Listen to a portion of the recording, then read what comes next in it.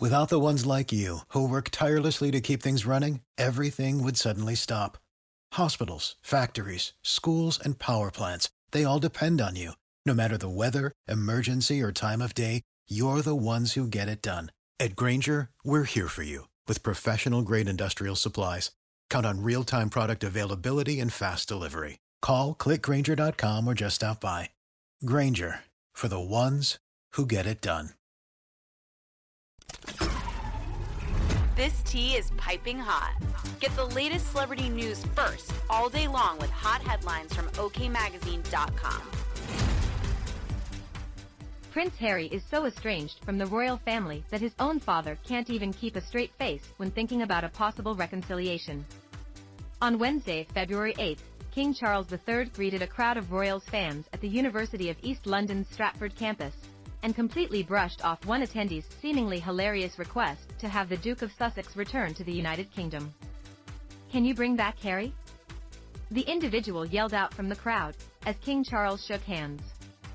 The 74-year-old asked in return, although it appears he may have simply had a hard time hearing what the person shrieked or sarcastically shaded Prince Harry after his recent bombshell accusations revealed in his memoir, Spare. After the interaction, King Charles bursted into uncontrollable laughter before maintaining his cool and continuing on with greeting the rest of the public. Although King Charles may find the possibility of Prince Harry's royal return to be quite hilarious, royal biographer Angela Levin is confident the father of two still has a soft spot for his youngest son, as OK previously reported. King Charles is a monarch, but he's also a father. He loves Harry, the distinguished journalist explained in a recent interview. He might not like what he's doing, but he loves him and there's a weakness there for him. He doesn't want to lose him as a son. Only time will tell if the father-son duo can put their problems aside, as King Charles's coronation ceremony is just a few months away. "I suspect that there are some efforts going on to try and make some form of reconciliation," said royal expert Jonathan Sacerdoti in regard to His Majesty's upcoming ceremony, which is scheduled for Saturday, May 6, at Westminster Abbey. "I think because they don't want family tensions to upstage what's going on that very important day.